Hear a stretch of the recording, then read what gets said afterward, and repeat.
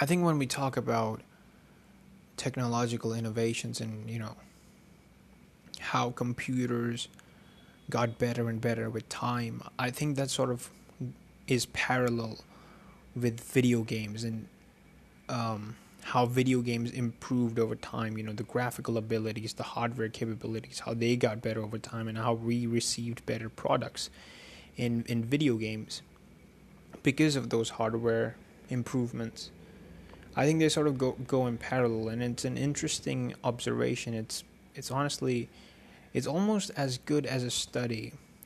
There's subjects like computer history, computer in you get to learn how and when the origins of computers started and how those technological enhancements got us to where we are today. And I think that sort of is very close to how video games got developed and how their development cycles got improved over time. And I think that's an interesting study, and it should be something that should be taught in schools and colleges, because I feel like there's a lot to learn from them. There's just so much amount of so many glimpses of understanding of how developers overcame obstacles and limitations of hardware initially, and how they have so much more to work with now, but they also have to process all of that in to create a final vision for this product. I mean, why isn't that a thing? Why isn't that a thing? Why paintings are studied and video games are not? I get it. I study paintings too, and I think there's an incredible amount of value of information about the time and place in which paintings were created, about the history of the person, the author, creating these imaginative spectrums of world and painting it on a canvas. I think that's brilliant. It's something that should be studied, especially when these paintings are centuries old. I think that gives them even a more novel look to it. But video games are incredibly complex on their own. They are even more pieces of art. They're more complex. I think if we took the storylines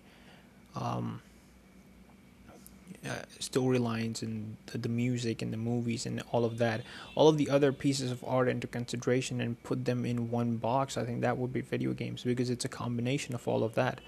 There's just so much amount of creative genius that is required to make something that someone would consider to be a good game, And I speak this from experience because I have made 2 games in the past. I'm working on a third one, and I know from personal experience how hard it is. And my games are very simple. They're very simple. But I know, since I've made those games from scratch, is that it takes so much amount of effort to make even the simplest of games.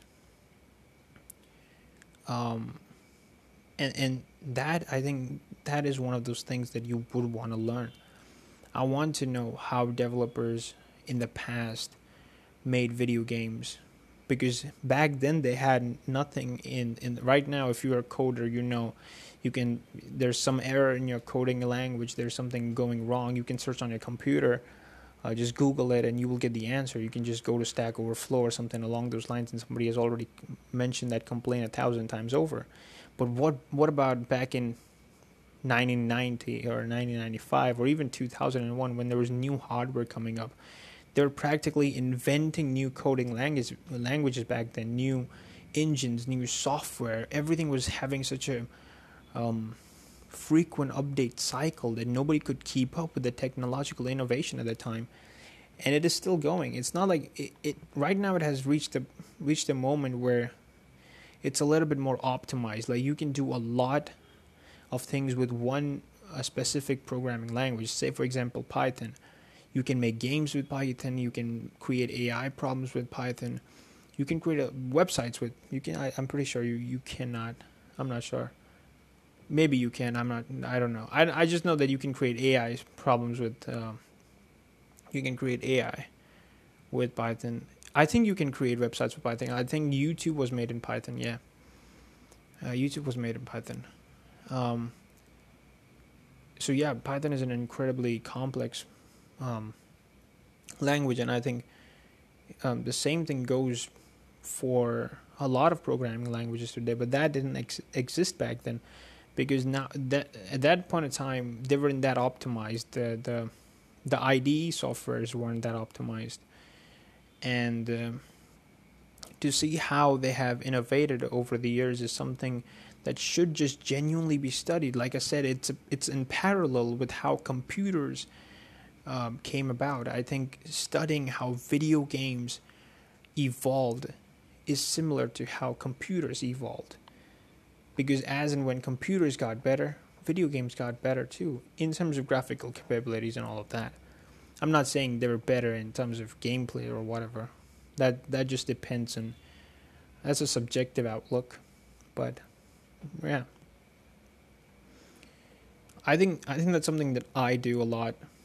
I just don't play video games. I want to understand the minds behind them. I want to know the engine they used. I want to know the coding language, the libraries that they imported. I want to know. I want to learn all of that. I want to know what inspired this creation. I want to know their vision. I want to know their design philosophies. I want to know how they came about making decisions about the pacing of a game.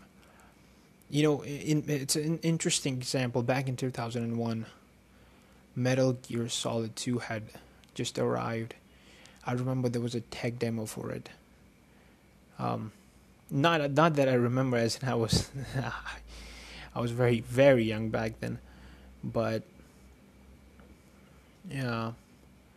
Later on, when I studied about it, it's like, okay, Metal Gear Solid, when it came out, there was a tech demo, and the game at that point of time was branded as the next gen experience because the PlayStation 2 had just come up. So the PlayStation 1 had Metal Gear Solid 1, and the PlayStation 2 had Metal Gear Solid 2 in 2001.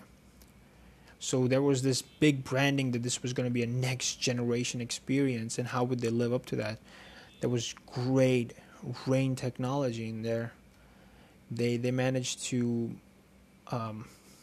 increase the graphical capabilities to such a level, and then the AI was so good. The physics of the game was so good. How interactable and destructible the environment was so good, and not to mention the little details that have aged so well, man. Like seriously, this game hasn't aged a bit at all. It still stands the test of time. It's still so good, despite the fact that it was released in 2001. But at that point in time, you have to realize that PlayStation 2 is not a very powerful console at all. At all, it's not a very powerful console at all.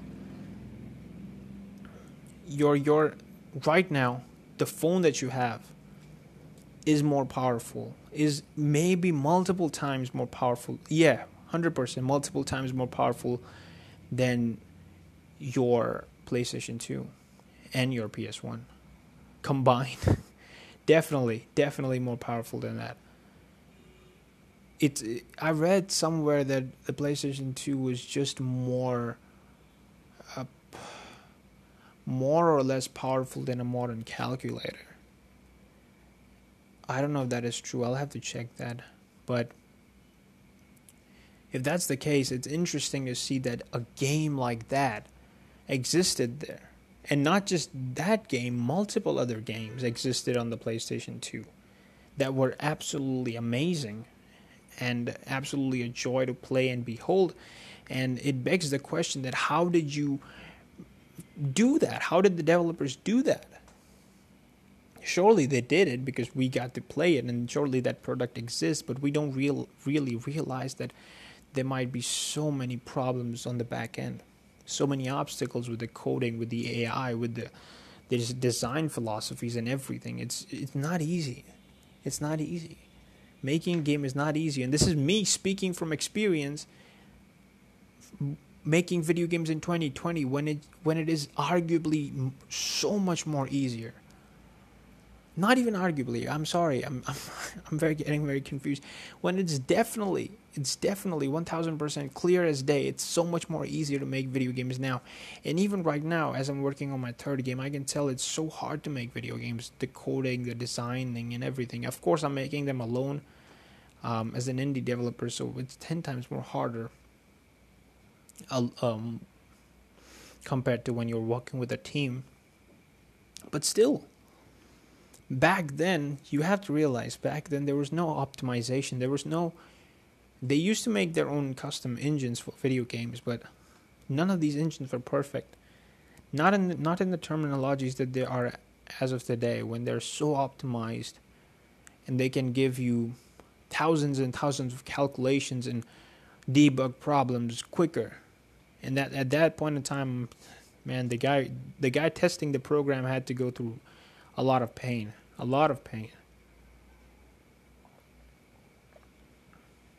Right now, the computer works for you. Computers have evolved as well. So that's what I'm talking about.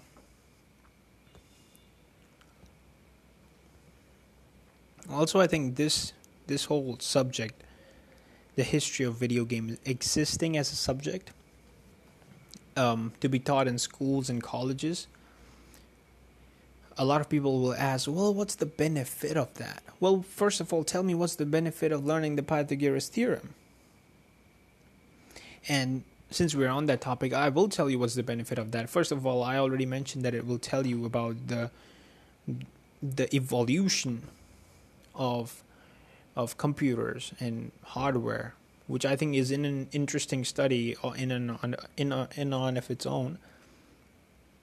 But video games will help you imagine, and great video games can give you even more perspective. So I think you learning about how developers back in the day overcame hardware limitations and obstacles, and used them in meaningful, creative ways, it will lead to an imaginative mindset, which will only help you in your problem-solving skills later down the line, which I think is a benefit for everyone in any profession, because problem-solving is such an important skill. It's like a default. It's like a default skill that will blend in with any profession that you join. So I think video games should be the history of video games, like I said, in parallel with the technological innovations of computers throughout the years, should be taught in schools and colleges. Like, there's so many great examples, man. So many great examples. I can give you this. Silent Hill 1. You see the fog in the game? No, that was not intended. That was added in. That was actually kept in the game because the draw distances was too weird. They couldn't figure something out, so they kept the fog in. And it surprisingly, it added to the atmosphere in the game and became a signature. It's a miracle that game even exists, by the way. There's just so much stuff that you can read about that is so interesting. And of course, how the FMVs were created for Silent Hill 1, I'm talking about. How the FMVs were created. It's such an interesting story to learn and talk to. So no, man, I feel like this thing should be studied. This thing should be understood. And it should be passed on, man. I don't feel like there are just so many stories in the world of video game development that we have never even heard of, like from developers and programmers and testers and designers and even marketing guys. I feel like so many stories, not just from the development team, even the marketing and the social. The guys who promoted the game, basically.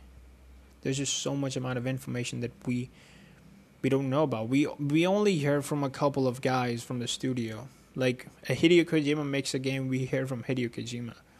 We hear from the director of the game. We hear from the main programmer of the game. We don't hear from everybody.